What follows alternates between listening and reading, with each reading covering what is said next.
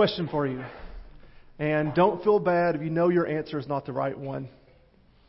Are you treating the most important thing in your life with the most importance? All right, if you're not tracking with me, let me explain further. My name is Peter, and I am a disciple of Jesus. Now, Jesus should be the most important thing in my life, but man, I have a lot of things going on. Not only am I a full-time disciple, but I also have to plan trips to my mother. I have to go to all these Jewish festivals. I have to plan the itinerary for the whole group. I have a lot on my plate. I'm sure that you have a lot on your plate as well. It just seems that as Jesus becomes more popular, it just becomes harder and harder for any of us to find any downtime. So I got word today that there was a large group coming to seek us out. And to tell you the truth, I was exhausted. I couldn't even imagine how tired Jesus must have felt. So when Jesus told us that we were going to go hide on a mountain until the group went home, I was excited. A day off, that would be amazing. So we started following Jesus up the mountain, and we just thought it was going to be a quiet afternoon where we could just have some downtime and get away from all of these needy people. But Jesus turned and He started speaking to us. So many powerful words. Words about murder and divorce and adultery and loving our enemies. But what stood out the most to me was when He talked about worry. Now, we all can agree that worry is a bad thing, right? But I never really thought of it this way, that He said that if we are so focused on the Father, then there's nothing that we should worry about. I started out by asking you a question, so let me end by asking you one too. With this idea of trusting the Father and not worrying, how are you doing with that in your own life? Something for us all to think about.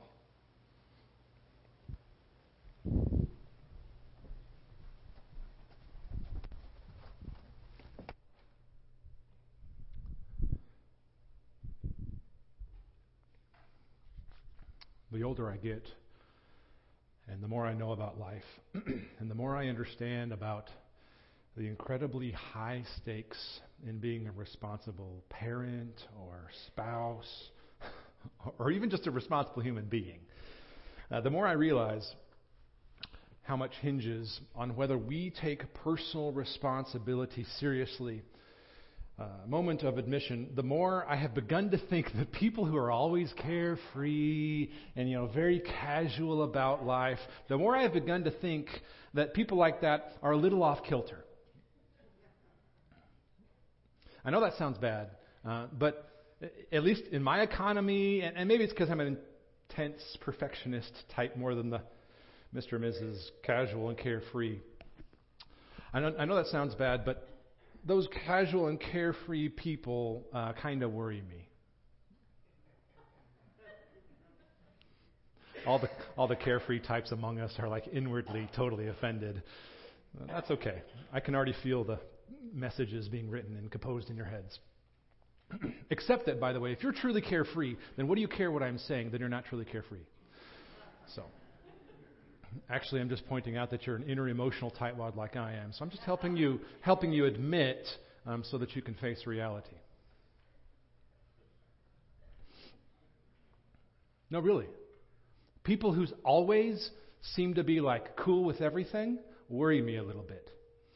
And maybe I only think this because I'm especially intense and a bit of an anxious perfectionist, but it seems to me that people who are always carefree, always casual, maybe even a little dismissive about the importance of life are actually trying to avoid some responsibility and reality. Now we're preaching a bit. Just take the idea, one little part of the whole of life. Just take the area of financial responsibility as a parent. I would love to be able to just pretend that the last week in the Wakefield family didn't really happen, because in just this last week, a bunch of bills came due, and all these financial pressures kind of began to mount for the Wakefields. And I would like to believe that this was just an illusion, like if you just let it go, things will be fine. These things have a way of taking care of themselves. No, they don't. Financial things don't just have a way of taking care of themselves. Right? Like repo men and people with legal documents show up. That's what happens when financial pressures are just avoided. So just this week, I had a little personal come apart a couple 7 times with these financial pressures that were mounted, because we've got braces phase 2 for kid number 2 after phase 1 was about $2,200. Phase 2 is $5,500. Did I mention it's the second kid? $1,300 of car repairs, a high schooler going with the high school band to a Disney trip, a middle schooler who's on a traveling soccer team, say no more, and a daycare kid who's got another 2-3 years of daycare. That was just this week. So if anybody could help take the pastor out to lunch afterwards, he would appreciate it. Just kidding. But really, just this week, I had this feeling a few times of, it's all crashing down, we're all going to starve, my kids won't succeed, they're not going to get enough scholarships, and they'd better, because they're not going to get enough help from me. And not only that, but I'm a terrible father, I'm not a good husband, I'm not a good pastor, why do I even try? I got to that place in about 30 seconds. That's what starts to be the feelings inside us when we start to understand adult responsibility. I'm not making this up. You all feel it.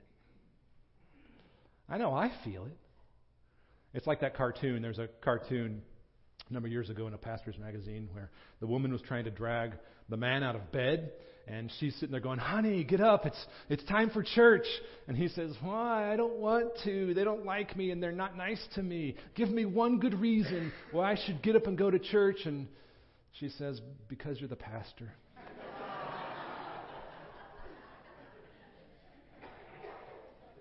That is pathetic. Hey, it's super easy when you begin to understand how much responsibility is involved in just being an adult. It is super easy to overworry. And we're just talking about the financial parts of being a parent. I haven't mentioned anything about being a good husband or being a good father or being a good employee at work. I haven't even mentioned any of that kind of stuff yet. Just the financial stuff. You start adding in all the other responsibilities of life, and it starts to become a situation where your world gets smaller and smaller and smaller, and it's just you and your feelings of being overwhelmed. Parenting is hard, marriage is hard, work is hard. Just being a responsible adult can be so hard when you begin to understand how much is actually involved in the stakes of the matter.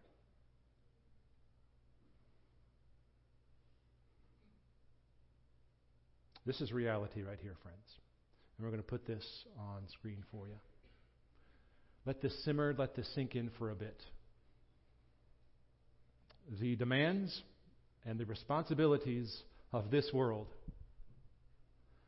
if you rightly understand what's involved in them, the demands and the responsibilities of this world will produce deep anxiety in us if we fail to learn to trust in God's provision. The demands and the responsibilities of this world, if you understand them at all, will produce a deep anxiety in us if we fail to learn to trust in God's provision. Friends, the danger is that this deep anxiety, and this is what Jesus is warning us of in this passage here. The danger is that this deep anxiety can keep us from seeking the kingdom of God. This anxiety for the world will tempt us to miss the kingdom of God. So how do we learn to trust in God's provision? When there's all this stuff going on in our lives, when there's so much to be responsible for, when there's braces, kid, part 2. Jump in Matthew 6, verse 25. Jesus has a lot to tell us here about how we learn to trust in God's provision. He says this, therefore, in other words, because you're either a carefree denier of reality or an emotional tightwad like Scott, therefore, pretty sure that's in the Greek, therefore, I tell you, do not, he states this as a principle at the beginning, do not be anxious. Circle that word anxious there, or maybe worry in some versions. This word anxious or worry here is used 6 times throughout our passage here. And it means much more than just this sort of vague, emotional hand-wringing kind of idea, although it certainly includes that idea. This is a worry that becomes active seeking after something to alleviate the worry. This is a worry that becomes an active seeking after something as a method, as a means of alleviating the worry. Another word that might be good for this would be striving. What Jesus is talking about here is anxiety that drives a self-centered effort to supply your own needs instead of relying on God. This is a worry that can become a striving that will drive a self-centered effort to supply one's own needs instead of relying on God. So, okay, Jesus, do not be anxious about what? Keep reading. He says, do not be anxious about your life. More specifically, what you will eat or what you will drink, nor about your body, what you will wear, life's basic necessities. Don't be worried about life's basic necessities. And then he says this is interesting. Is not life more than food and the body more than clothing? And now at this point we're preaching because at first glance we hear Jesus' question, we hear his words and we think, no problem. I don't worry about those basic necessities of life. I've always got them. I've got my food, I've got my clothing, I've got my shelter, don't need to worry. Thank you, job, done. Thank you, Lord, #blessed, I'm good. But Jesus' question here at the end of verse 25 does not let us off so easily. Look with me at that question of Jesus's again. He says, is not life more than food and the body more than clothing? He's using a rhetorical argument that the Jewish teachers often would use to prove a point. It's called the how much more argument. Look at Jesus' question. He says, is not life more than food and the body more than clothing? The obvious, the expected answer is, well, yes, actually, of course. Life does indeed consist of more than just food and clothing. So Jesus is saying, in essence, that there is more to this life than the basic material needs. And that if we focus too much on these needs, these basic material kinds of needs, in whatever form or fashion, if we seek those things first and foremost and focus on those material sources of dependence, especially if we have way much more than we need in the way of resources with which to depend on material sources of safety and security. If we do that, then we can run the risk of missing what life is about in the kingdom of God. Which is to say that Jesus basically just threw every American under the bus. Because we Americans are anxiety-filled strivers. Because we have everything available to us, more than we could ever need times a lot. We have learned an unhealthy pattern of depending on our resources and our money to supply our needs in a way that makes God unnecessary. Jesus knows this about us. He knows this about us, so he warns us about this danger. And he gives us 2 examples from nature. The first is of birds and how God provides for them. Don't be anxious because I take care of the birds, is what he's saying. Check this out. He says in the next verse there, in verse 26, look at the birds of the air. They neither sow nor reap nor gather into barns. They don't have to concern themselves with gathering food or worrying about having enough. And yet, Your heavenly Father feeds them. They don't even have to worry, and they're taken care of. Listen, Jesus says, does a bird worry about having enough to eat? Well, no, of course not. So, are you, keep reading, are you not of more value than they? Well, yeah. So, Jesus is saying, the birds don't have to raise crops or to store in barns. Yet, somehow they always have enough food, don't they? So if your Father cares for them and they don't have to worry, what's your problem? As a child of God who lasts forever in relationship with Him, what are you worried about? You're of more value than the birds. And I take care of them, He says. So why be so crazy anxious? Well, Jesus, did I tell you I have kids in braces? Did I tell you that I have to have the van fixed? And that there's this squeal with the belt in the other van? Did I fail to mention that I've got a kid going to Disney on the band trip and a kid in traveling soccer and 2 to 3 more years of daycare? I don't have anything for retirement, really, not much. Did you forget to hear all of that yet, Jesus? No. Chill out. I've got the birds. I'll have you. He says the same about the flowers. He uses these examples from nature to say, the Creator God provides for them. How much more is He going to provide for you? Look at verse 27. Which of you, by being anxious, can add a single hour to his span of life? Jesus is saying, in effect, of course, how's that working for you? How's that worrying thing? That is also in the Greek. That's not working, Jesus. You're right. And so he uses this other example, verse 28, of the flowers. And why are you anxious about clothing? He talked about food before. Now he's talking about clothing. Think about the lilies of the field, how they grow. They neither toil nor spin. They don't exactly have to work hard to become a beautiful flower. They don't have to concern themselves with having enough food or clothing or the right food or the right clothing. Birds aren't sitting there going, give me gluten-free. The lilies aren't sitting there going, I've got to worry about my split ends or my hairdo or my T-zones. They're not sitting there going, I'm so worried about how I look, my biceps, my triceps, my pecs and glutes. God made these things and provides for them, and He'll provide for you too, He says. They don't even have to work at it. Verse 29. Even Solomon, who was probably the richest person in all of history, could have easily afforded to wear gold and diamond encrusted outfits and never repeat one.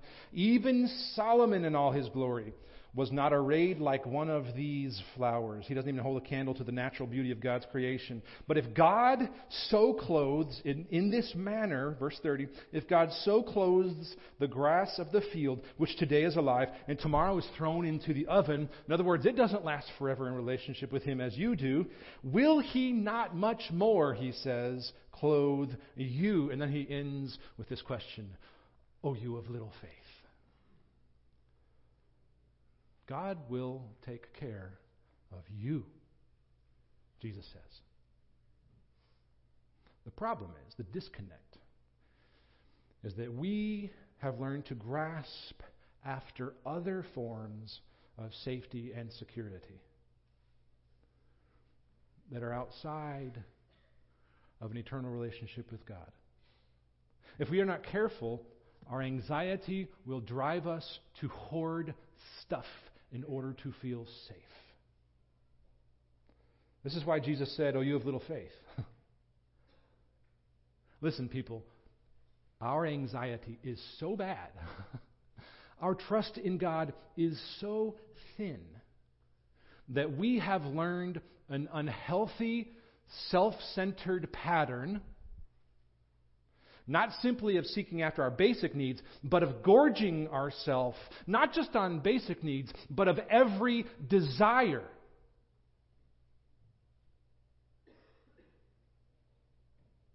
Our trust in the Heavenly Father and His provision for us is often so thin that we gorge ourselves on our every desire. Truth is, the overwhelming majority of us left behind a concern for basic needs a long time ago because we have learned an unhealthy pattern of feeding what is a good inward desire for relationship with God that is meant to be sustained and satisfied by Him alone with material goods that become idols if we are not careful. What Jesus knows is that stuff is a cruel taskmaster. And it is really easy to worship the idols of temporary safety and worldly security. And if we're not careful, just the normal responsibilities of life can drive us there. And we feel justified while we seek those out. Jesus is warning us here against an anxiety that shuts out trust in God's provision, that is ultimately rooted in the belief that we have that ultimately you are the only one providing for you. So what are we to do instead? He says, seek first the kingdom.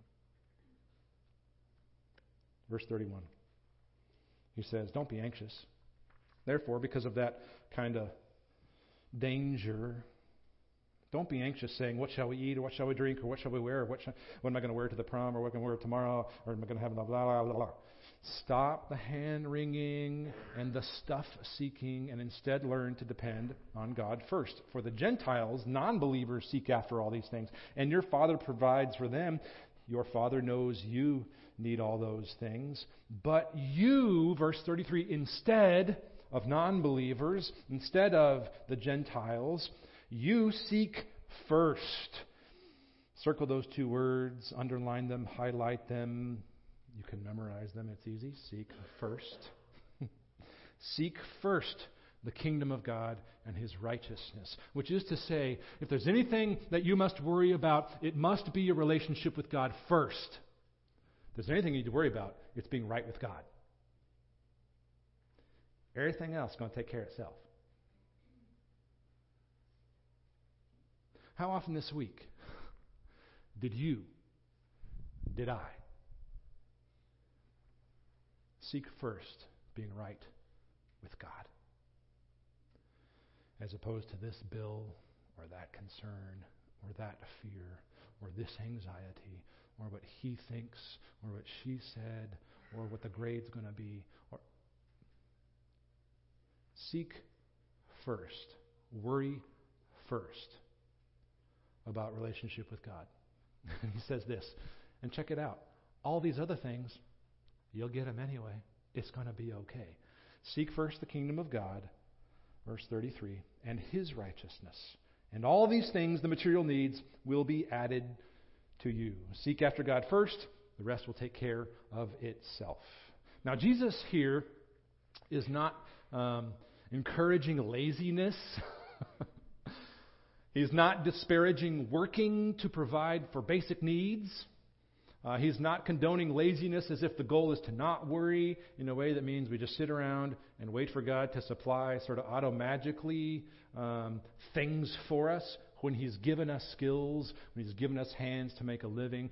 Don't worry isn't an invitation, to give up studying for the exams, to bury your head in the sand, to quit your job, because God's going to provide and it's all going to be okay. No, it's not what Jesus is condoning here. He's saying, get the first things in first. Dependence upon God first. He finishes up, verse 34 says, therefore, because of seeking God first, we do not need to be anxious about tomorrow. For tomorrow will be anxious. There's enough worry for tomorrow. Sufficient for the day, sufficient for today is its own trouble.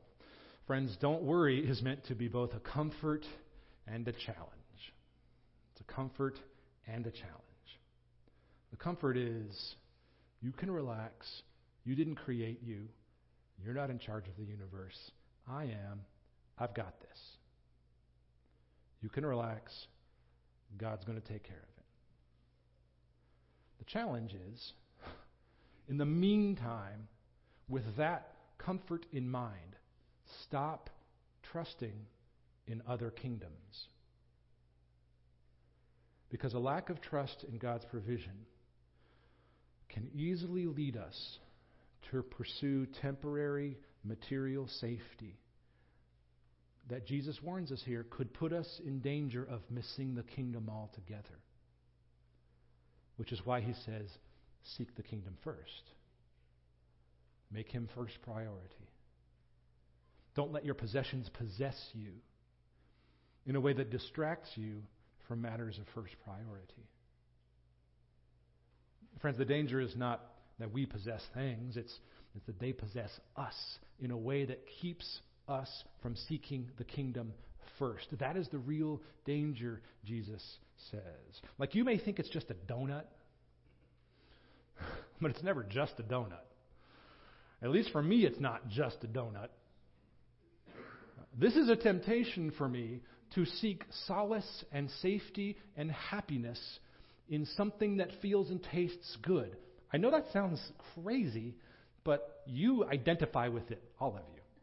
It's never just a donut or a car or a relationship or casual sex or blank.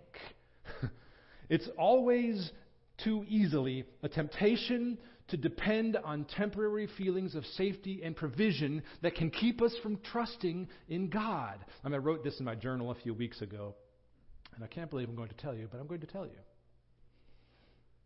I eat too much and I exercise too little because I believe that food is a more dependable source of happiness than people. That's why I ate 14 Girl Scout cookies Friday.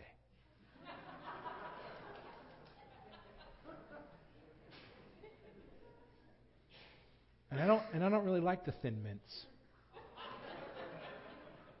I just ate them because the Samoas are all gone. I get to the end of the week, the financial pressures are mounting. I don't know what to do. My sermon's not done. So I go home and I eat 14 Thin Mints. Like Jesus says to the Thin Mint eaters and the self-centered desire seekers to stop seeking satisfaction in other methods. So friends, the simple question we must answer for ourselves, if you want to apply what we're talking about today, is just answer this question for yourself. What am I worrying about? And what am I anxious about? Such that it causes me to seek out safety in temporary material goods instead of the rest that comes in God's provision. Where have I drifted into trust of other kingdoms for my security? Now, friends, that's not an easy question to face, honestly. And I come to you as an amazing authority in seeking the kingdom of God, not so much first, not even second or third, but more like 7th, 8th, 9th, 10th. I have sought so many other comforts and trusted in so many sources of false hope that I only come to you as an authority on how to seek God's kingdom first through trial and error. Personal desperation, realized in the emptiness of trusting everything else, is what leads me to seek the kingdom of God first. Which is to say, friends, only when you understand that you need Jesus will you begin to seek His kingdom. until Christ has dispossessed you from this world's stuff, you remain possessed by it. Bowing in worship to temporary material safeties and security that always overpromise and always underdeliver. The only fix to that problem, friends, is repentance. The only fix to that problem is repentance. It's admitting, Lord, I am owned by many things other than my love for you. My anxiety, my fears drive for me a self-centered effort to acquire stuff or relationships or my work and to trust in those things instead of you. When you begin to admit that, you begin to take your first step in honestly seeking after the kingdom of God.